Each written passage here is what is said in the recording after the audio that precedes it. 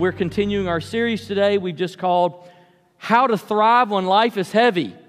And last week we talked about one of the ways to thrive is you have to first know that life is heavy. You have to realize that your life actually is heavy. That's the way that you can begin to acknowledge and move through it. And then the second thought we gave you last week was, and you have to find hope. I don't know a hopeless person that's thriving. Do you? I've never met a hopeless person that's thriving. Now today is going to be the heaviest day in the whole series. This will be the hardest leg of the journey. So I want to prepare you for it.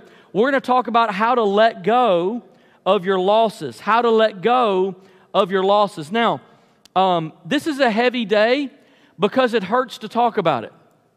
But my goal is not to add more pain if you're already in pain, or you've had pain, or you're experiencing loss, or have had loss. My goal is not to make things more painful, but to have a conversation that'll help you heal. And after all, just under the banner of letting your losses go, I thought it was so relevant for Alabama fans. You can let your losses go, right? Come on.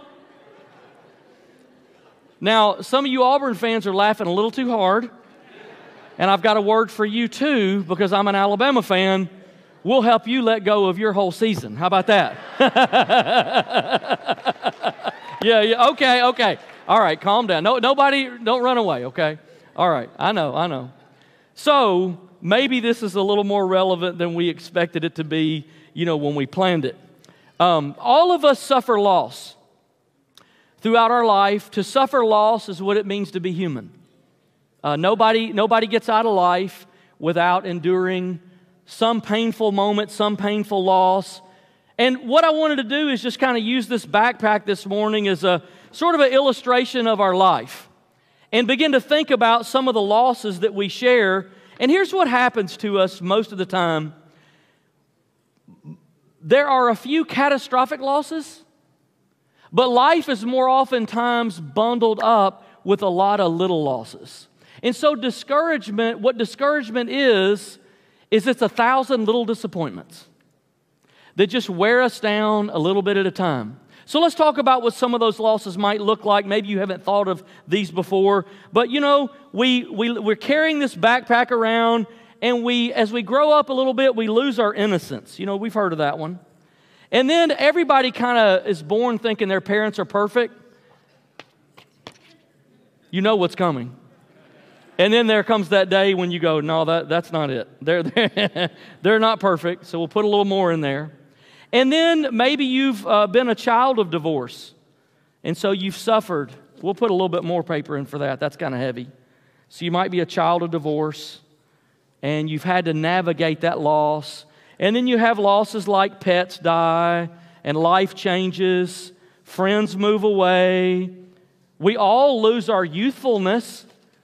Everybody, every younger millennial and Gen Z, look at me. You will lose your youthfulness. I promise. You will lose it. It will not. We'll put some paper in there for you because it's coming, trust me, whether you want it or not. Sometimes we lose our dreams. We have these dreams that we had about how life might be. Sometimes we lose a dream marriage. Sometimes an affair, unexpected affair shatters in and just wrecks our dream. Sometimes we find ourselves single again through some kind of divorce. Change jobs. We move away, we relocate, and we just keep putting. None of these by themselves will take you out. But if you just keep adding them up, then we have empty nest. Our kids move away, and that feels like a loss. And then as we age, we lose influence because a lot of our peers start to pass away, and life just gets heavier and heavier. And I haven't even gotten to the catastrophic losses yet. And then there's these big losses, like, the whole world shuts down in a pandemic. And some people lose their senior year. Some people lose their kindergarten year. Some people lose a loved one to COVID unexpectedly, too early. and these big losses just come. We lose opportunity. We lose educational building blocks that we should have had in our life. And our little pack just keeps getting heavier and heavier and heavier. And we lose traditions and we lose friendships. And then at some point in your life, everybody unexpectedly loses a family member or a loved one. And it just gets heavier and heavier and heavier. And then some of us have had the unfortunate experience of having a loved one in our life or a friend commit suicide. Boy, that's a big one. That's heavy. Brings up a lot of hard questions that we don't know how to answer. And then we have issues like we lose our health, we lose our job, we have a child that's born handicapped. Man, I just keep adding that in the bag for us to carry around.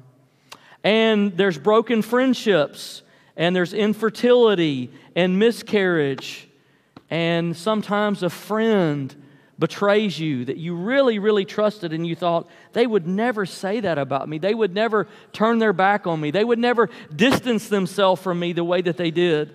And then there's a loss of memory and a loss of youthfulness, as we've said.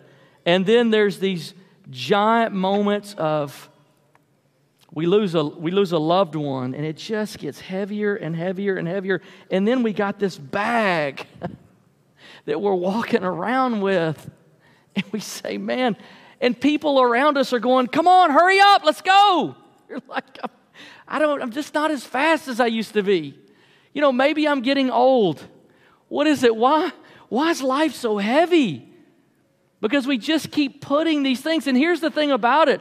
Everything that you put in this bag, it's never going to get lighter unless you go through the process of taking some of these things out. Unprocessed emotions never go away. They never go away. You just hold them and you bury them. And they get heavier as the years go by. And then they spread like a slow-moving cancer. And they infect your soul. And you become cynical. And you become discouraged. And you become weighed down. And you become distrustful. And life just doesn't seem to have the same optimism or hope that it once had. And then as you're carrying this bag around, we all know this, right? We've all had a friend, a person who just comes to us and says something dumb. Now, I want you to know, people don't say dumb things because they're dumb, mostly. And people don't say dumb things because they don't care. Sometimes people say dumb things because they don't know what else to say. And so when you're dragging this bag of loss around, sometimes people will come to you and they'll say something like this. If you're from the sports world, hey, just rub some dirt on it. You'll be all right. Don't let it get you down. You'll bounce back soon. Yeah, pull yourself up. You'll be fine. Let's get going. Hey, think about the people who have it worse than you do. Oh, that's so helpful. You can't imagine how much better I feel now. This bag is immensely lighter because I'm now focusing on all the people who have it worse than I do. Or, hey, it's not as bad as the time that and just fill in the blank. You're like, I'm so excited to hear about a catastrophe in your life right now while I'm carrying this bag around and my back's broken. It's like not encouraging me that you had an event in your life worse than mine. And then sometimes in the church, we tend to craft little thoughts like this that say, hey, it's all part of God's plan.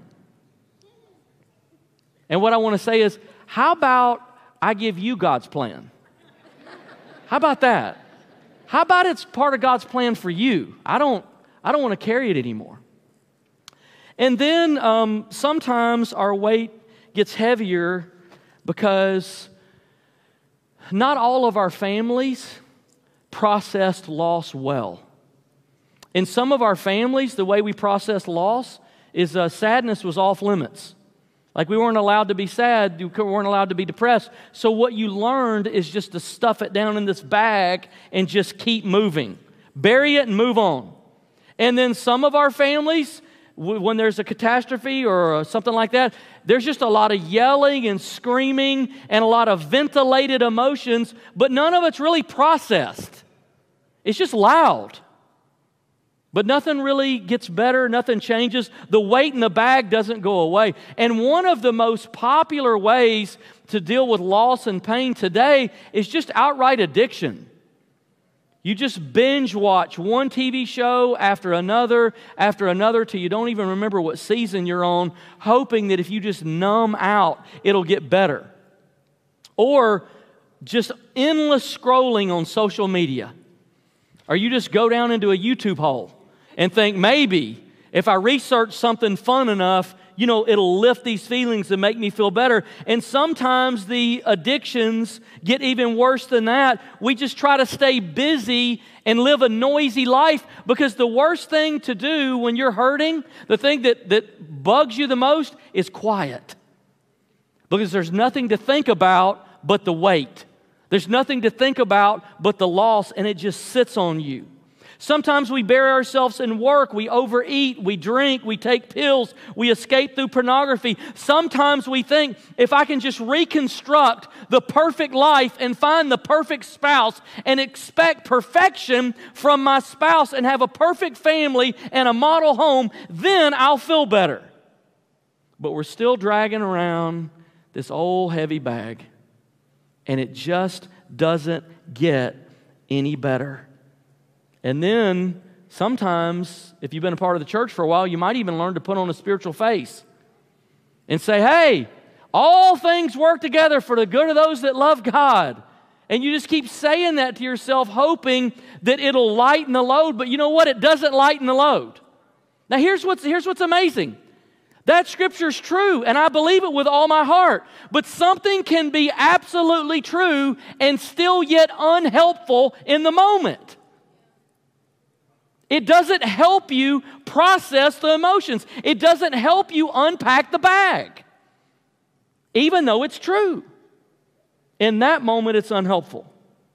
And if we're not careful, we learn to associate anger and sadness and grief with being unspiritual. So what is grief? Grief is God's gift. It took me a long time to understand that. Grief is God's gift to help you process loss. It's God's gift to help you process loss. I think about it as a healing suffering. Well, that sounds so weird, doesn't it? A healing suffering. It's like surgery. Nobody wants surgery. Will it hurt? Yes, it's going to hurt. How long's the recovery? Well, longer than you want it to be. But when I'm done, will I be better? Yes. Grief is like surgery. It kind of makes things worse for a little while, but if you go through the process, then things get better. So why would we, bother with grief at all? Why would we take a whole Sunday and talk about this? Isn't it better just to move on? Isn't it better just to do what a lot of us were taught when we were children? When people are sad, you just leave them alone and let them go deal with it, and maybe the next time you see them, they'll be better somehow. Isn't it better just to not talk about it? I mean, that's how we oftentimes deal with it. And who blames anybody? Who wants it? I mean, usually whatever loss has come in your life hurts enough. The last thing you want is to hurt more. Who wants to dredge all of it up and go through all of it again? Why not just skip it? Why not just avoid it? Why not just move on? Well, I'm going to give you a statement that I've learned that I believe. And this is the reason that you should not skip it. If you grieve well, you will not grieve forever. If you do not grieve well, you will never heal. If you grieve well, you will not grieve forever. So as bad as it feels, it won't last and you will be better off. But if you don't do the process well, you will carry this around as long as you live. And it will only collect more weight. It never gets lighter on its own. Unprocessed grief never goes away, and it infects our soul and makes our life heavier. So I want to share something with you today that I've not heard anybody talk about in grief, but I want to share it just to kind of make the case for grief. I want to give you some of grief's benefits. We know it stinks. We know it hurts. We know it's hard. We know everybody wants to avoid it. I want to avoid it. But let me give you some benefits. When you go through the grief process, you know what happens to you? You become more humble.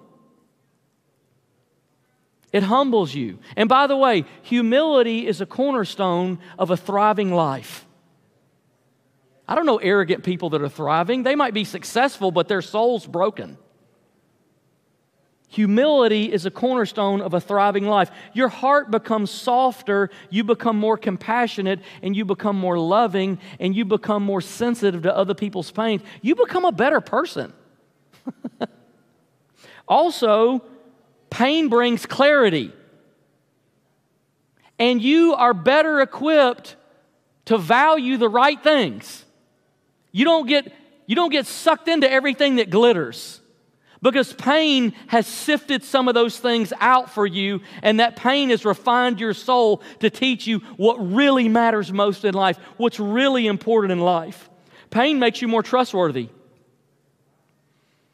It's hard to trust people who've never hurt. It makes you more trustworthy. The Bible says that Jesus learned obedience through the things He suffered. We become more faithful. We become more loyal. We become more dependable when we go through the healing process. We become more fruitful. You know why? Because our bag's lighter. When you lighten this bag, you're more fruitful because you're moving through life with more freedom and more ease and more joy. You're not dragging this around. When you're dragging this around, it's like you're fighting the flu the whole time you're trying to function. You're dragging this weight around. You're fighting this private battle that you can't win. We also become more grateful. When you go through the grieving process and you heal, then you begin to receive the good things in your life as a gift because you realize you're not entitled to any of them. And you don't even deserve most of them. But you can celebrate with complete joy and freedom every good thing that comes into your life and receive it as a gift because you say, "Isn't this good? Isn't this good?" Because it has not always been like this. Every moment of my life has not been this good. So I know that this is a good moment because I've experienced the other ones. Also, 1 Peter 4:1 says that he who has suffered in his body is done with sin. Do you know that healing from grief and healing through grief actually helps you battle sin better? You know why? Because when you know the pain of loss, you see the result of sin. Sin creates death. It creates death of the good things of God in your life. It creates death of the things that God wants to do through your life. It produces death. And when you feel that death, when you're on the receiving end of that death, you say, if that's what sin does, I don't want to be part of that anymore. That's why 1 Peter 4:1 says, he who suffered in his body is done with sin. I see where this is going to go, and I don't want to go. Also, when you do the healing process, you're more at peace. Listen to this. Without some of the hardest questions in your life answered. Some people drag around unanswered questions for years, and most of them start with the word why. Why did this happen? Why did that happen? And those questions can plague you and rob your peace, but when you go through the grieving process and you heal, you can live more at peace with never knowing the answer to some things because you know the healer. And it releases some of that tension. So, how do you let go of your losses? I'm going to give you 5 ways. Number 1, name your losses. Name your losses. So, there's a pastor in America, one of the largest churches in America, about 20,000 people. And he said that he had gotten to a place where he was emotionally numb. And he could not any longer feel the highs and lows of life. Everything was just numb. And he said, I knew I was in trouble. I knew something was wrong. So he reached out to a group for help. And here's what a group of people who focus on restoring people. And here's what they told him. They said, look, here's what it almost always is. It's that you've experienced wounds that haven't been processed. So here's what I want you to do. I want you to write down a list. And all the years of ministry, 20 or 30, whatever, how long you've been in ministry, all the years of ministry, I want you to write down a list of all the people who've hurt you. I want you to make a list. And so he made the list. And he said, it was only like 7 or 8 people in all those years. And that's what they said to him. They said, it's always only about 7 or 8 people. But he made a list. And they said, now what I want you to do is I want you to walk through each one of those names, and I want you to remember what happened, and then we're going to work you through some time while you're here together with us, and we're going to individually forgive each one of those people, and we're going to let them go. And he said as he walked through the process of forgiveness, in time, he recovered and his emotions came back and his joy came back. And he said then he ministered with more grace and joy and life became lighter again. So I've experienced a lot of loss. I think the same thing that happens in a wound happens in a loss. It's very similar. And so what I did a few months ago is I just started a note on my phone, and every time I think of something that I've lost in the last decade, I just write it down. And I've got a little lost note. Here's all the things I've lost. And boy, the list is longer than I wish it was. But there it is. Here's the thing. You can't recover from something you can't name. And so it's very important that you name your losses. But I want to show you something that happens when you name your losses. Oh, look what happens. You start to take a little bit of that out. Things start to get a little bit better. Number 2, after you name your losses, feel your feelings. Now, this is the exact opposite of burying your feelings. Jesus had a close friend named Lazarus who died. And Mary and Martha and some of the group called for Jesus, and they wanted him to come. And so Jesus arrived on the scene. Lazarus is dead in the tomb. And Jesus walks up to the tomb, and like everybody is holding their breath wondering, what is Jesus going to do? What is Jesus going to say? And in that moment, Jesus did something that shocked everyone. The Bible says Jesus wept. He just cried. I don't know how you picture Jesus if you ever picture him. That is not how I picture him. I picture him as like a reigning king, or like a wise teacher. He's just spinning gold, all this wisdom of the universe is flying out of his mouth. Or he's doing these miracles. He's just walking on water and, multiplying food like a Mardi Gras parade. He's just throwing the food, the loaves and the fish out, Jesus is this incredible miracle worker, a soon coming king. Revelation says he's like riding on a white horse with his sword and all that. That is not the picture I see of Jesus when I picture him in my mind of him crying. Can I tell you something? I think the whole world would be better off if we could just see Jesus cry. Because I think what it would do is it would give you and I permission to just let some things go. Just let some things out. Jesus cried. Weeping is the cleansing river of emotion. A little over a year ago, my mom went to heaven. And I still just miss her profusely. There's never a good time to lose a loved one. But this was particularly a difficult time in my life to lose my mom. And when I got back home from the funeral and tried to put the next few days and few weeks together and say, okay, I've got to move forward. What am I going to do? I got this weight. What am I going to do? What am I going to do? Well, I remembered that my mom used to love to sit outside. So I went to a park over by a creek and I sat on a bench. And I just pulled out and scrolled through the text that she had sent me in the last year, and I just reread them. And I read some of her emails to me, and I looked through pictures that she had shared with me, or that pictures of her or us when we were little. And I just cried. I just wept. I felt such deep loss and sorrow. And I didn't try to hide it. I didn't try to bury it. I didn't try to cover it up with something else. And then the next day I went back to the same park and I did the same thing. And over the next few weeks, I did that a lot. And as time went by, you know what happened? Look, what happened is it just started to get a little bit lighter.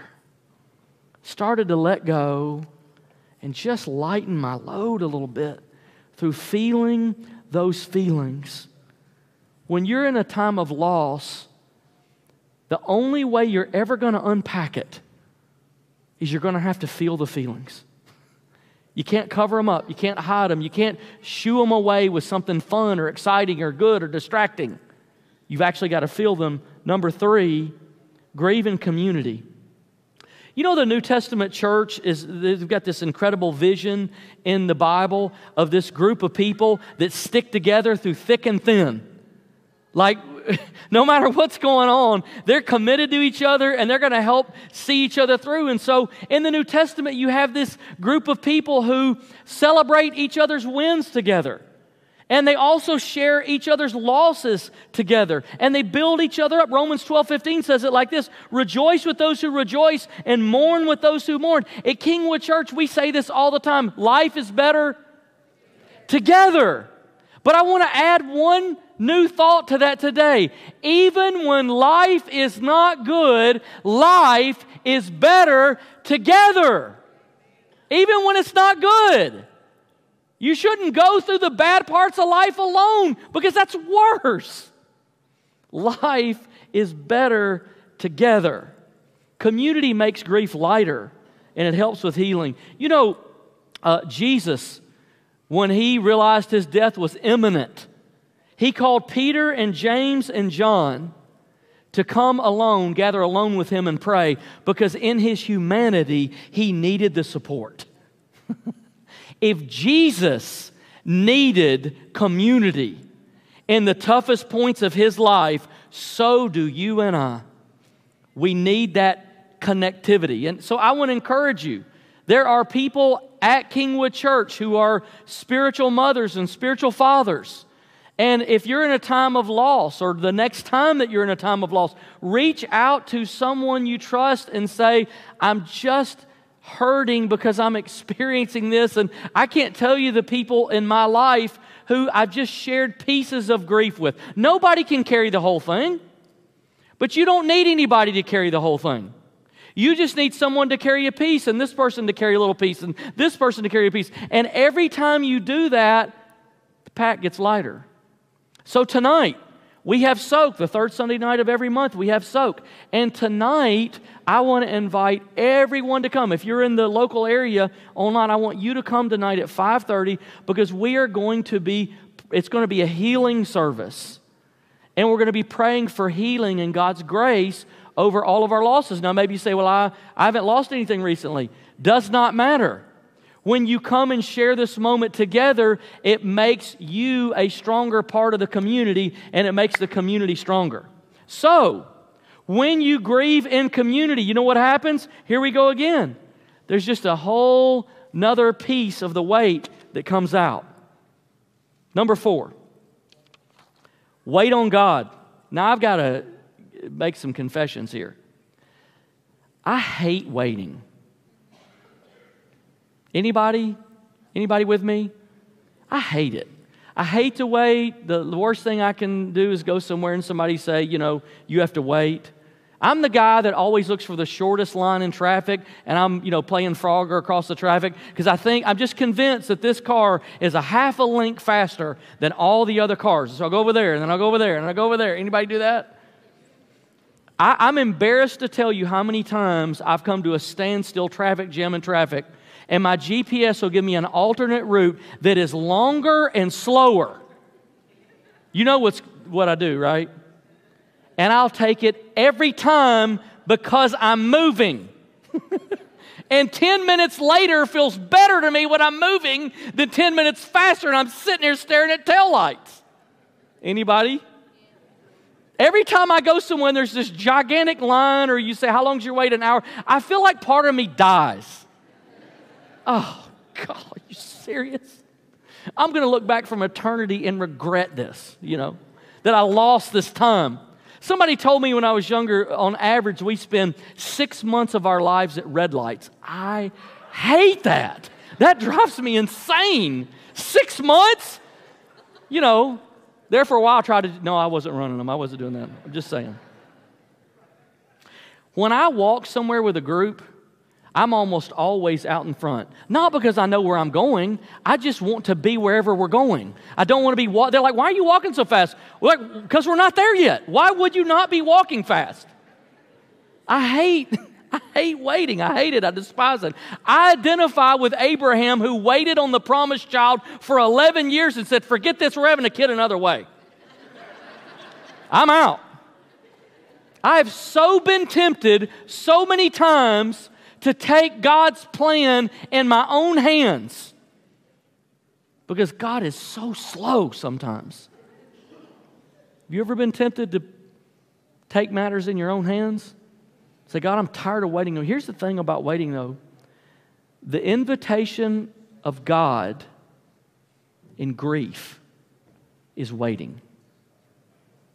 The invitation of God in grief is to wait on Him and not rush ahead and do it your own way. Listen, your losses may not be your fault, but they are your responsibility to pursue God in healing, or else you won't heal. Lamentations 3:24 says this, I say to myself, the Lord is my portion, therefore I will wait for Him.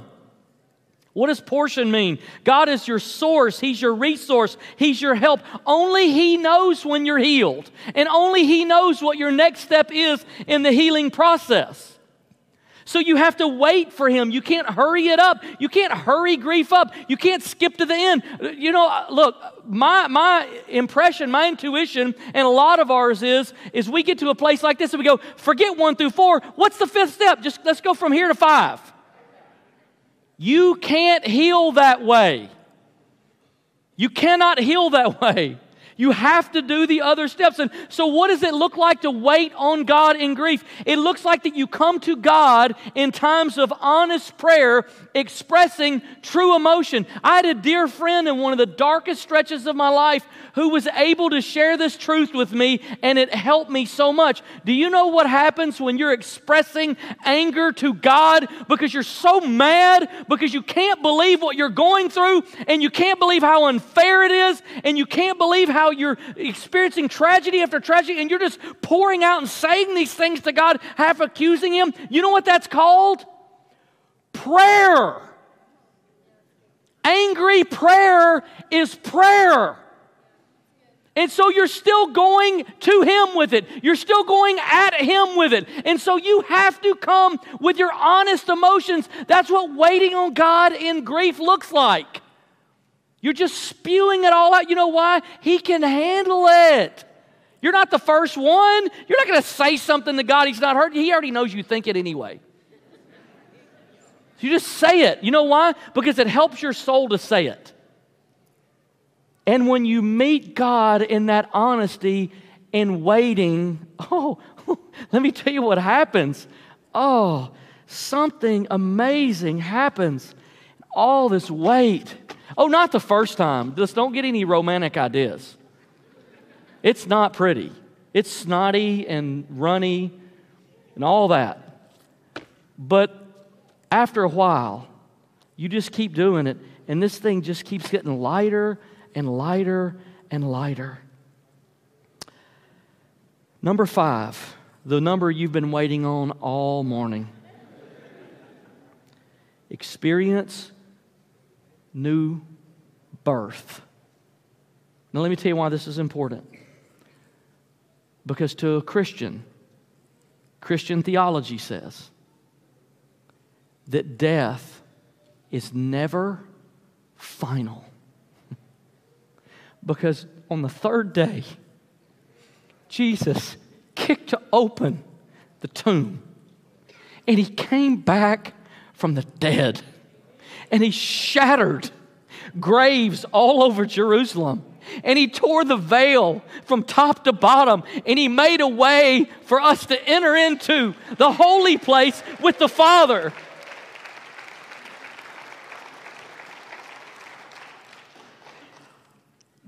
God is the God of resurrection, but watch this, not just the God of Jesus' resurrection. In your lifetime and my lifetime, we will have many losses and we will have many deaths. Parts of our lives will die, dreams will die, people that we love will die. We will experience many deaths, but we will equally experience as many opportunities for resurrection and new birth if we'll go through the process. So, Jesus, when he was close to death, he knew his followers had no theology. He knew they had no framework to understand God who would come to earth, teach and do miracles, and then just die. They had no way to understand it, and he knew it. So he tried to prepare them. And in one of these moments of preparing them, he taught them a resurrection principle. And I want to read it to you in John 12:24. Very truly I tell you, unless a kernel of wheat falls to the ground and dies, it remains only a single seed. But if it dies, it produces many seeds. In Jesus' death, he produced so much life. Do you know this little apple? You look at this and you say, it's just an apple. It's just an apple unless it dies. And once it dies, the seeds inside are released and it becomes an apple orchard. And it can feed thousands upon 10,000s upon 10,000s of people. And that's what our life is like. We go through these moments of death. We go through these moments of loss. We go through these moments of pain. But after the pain, if we do the process, do you know what's after that? New life. New life. Jesus wants to resurrect. He never stopped at his own resurrection. But you can't get to resurrection unless you go through death. You have to go through it. And it hurts. But what happens when you go through it, look at this. You find out that there was weight in there you didn't even know was in there. Like I started unpacking this stuff, and this thing was worse than I thought. What is in there? Then you start carrying this around and you say, oh my goodness, life has gotten so much better. It's gotten so much better because I healed through the process. There's a lady in our church named Connie Carter. I don't know if she's here this morning. Connie had been married for decades and lost her husband. And she went through a process of healing and grieving. And as she came out of that process, she came to me and said, I just know there are people who hurt the way that I hurt.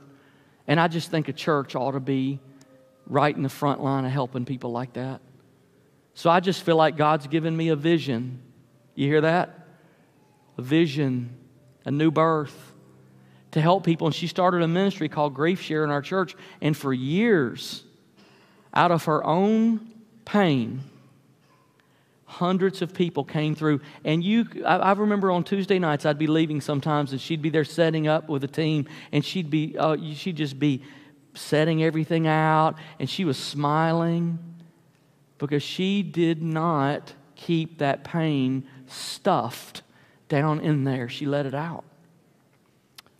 Jeremy, our worship pastor and youth pastor here at Kingwood, when his first wife was suffering, and it just looked so bad. She suffered and eventually died. But when they were in the worst leg of it, I'd just pray for them. And I remember Jeremy and I talking about that one day, and he's saying, what do you pray when you pray for me? And I said, I just pray for resurrection. I don't know. I I just didn't want them to go through it anymore. I didn't want them to hurt anymore. And I knew that God was a God of resurrection, but I didn't, in that moment, I knew nothing else. I just prayed for resurrection. Yesterday, I sat at his home with his second wife and their little daughter who had a birthday party yesterday. She's 1. And I held her in my arms and I looked in her little eyes and I saw resurrection. And I never knew that's what it would look like. I never knew. Can I tell you, God is good. Life is hard and it hurts, and things happen sometimes that aren't fair and they're wrong. And they're just wrong. But God doesn't cause them. And God wants to heal you, and He wants you to flourish. But man, it only comes. We're only going to thrive. We're only going to walk around with this light bag if we will go through the process with Jesus of unpacking it. Would you stand with me? Our worship team is going to lead us in this incredible song about the power of Jesus' death. And as they do, I want to say to those of you who are going to be baptized in a few minutes, if you would go ahead and move to where you need to be to change and to prepare, we're going to be celebrating that new birth with them in just a minute. But man, as we're here together, I just want to encourage you, if you're online, our prayer team is ready to pray with you. And they've been praying for you throughout the morning. So if you need prayer, I want you to jump in the comment section and just tell us how we can pray for you. And we'd love to meet you in that moment. And for all of us, would you just open your heart for a minute, close your eyes and say, Lord, today I give you my losses. I give you my hurt. I give you the things that have happened. I give you my tears. I give you my sorrow. And God, I pray today that you would come and heal.